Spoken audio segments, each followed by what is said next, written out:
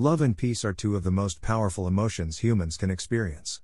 Unfortunately, it seems that these feelings have become increasingly scarce in the modern world, with chaos and hatred appearing to be on the rise instead. Love and peace mean different things to different people, but each person who truly wishes to spread love and peace should follow this list of practical suggestions for how to bring more love and peace into your own life, as well as into the lives of others you meet along the way. With enough people practicing these suggestions, we can start making real progress toward creating a better world filled with love and peace. We are all part of the problem. As a collective species, we are responsible for all of these issues. It's up to us, from a global perspective, to change our ways. We need to look no further than one of our greatest thinkers in recent years, Nelson Mandela, who said, "The time is always right to do what is right." While some may read that statement as empty rhetoric, we are seeing its truth play out on a smaller scale with everyday heroes, people just like you and me, every day. It's time we do something about it before it's too late. We are the solution. We are many. We are everywhere. And we stand for good.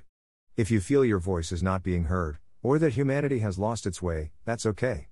That doesn't mean you should surrender hope or give up on making a difference in our global community, it just means you need to work a little harder at being heard, so it's worth looking into ways you can raise awareness of important issues with your own personal approach.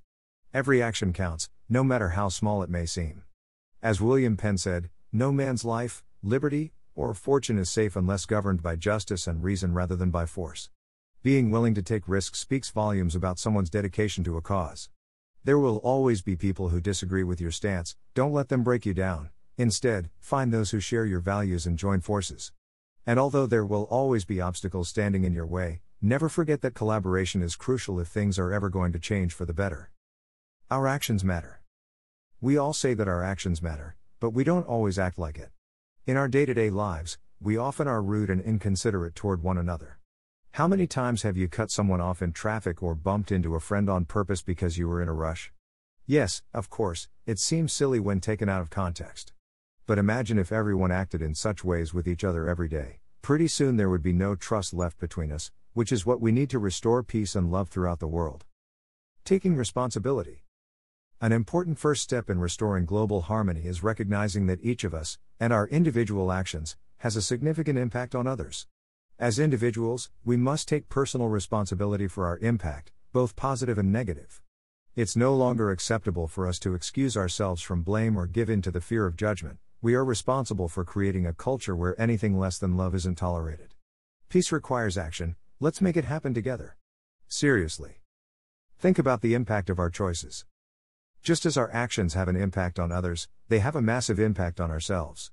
It's so easy to get caught up in all of our daily routines that we forget that every small action has a ripple effect throughout our lives. So take a moment today and reflect on your choices. How do you affect others with each of your decisions? How does making each choice change you? Are you happy with how things are going? What would need to happen for things to feel different? Thinking about these questions will help give you perspective, and a sense of urgency, for taking control over where you want to go next. You can harmonize your approach to life. Make conscious efforts to impact your environment with thoughtful, consistent action.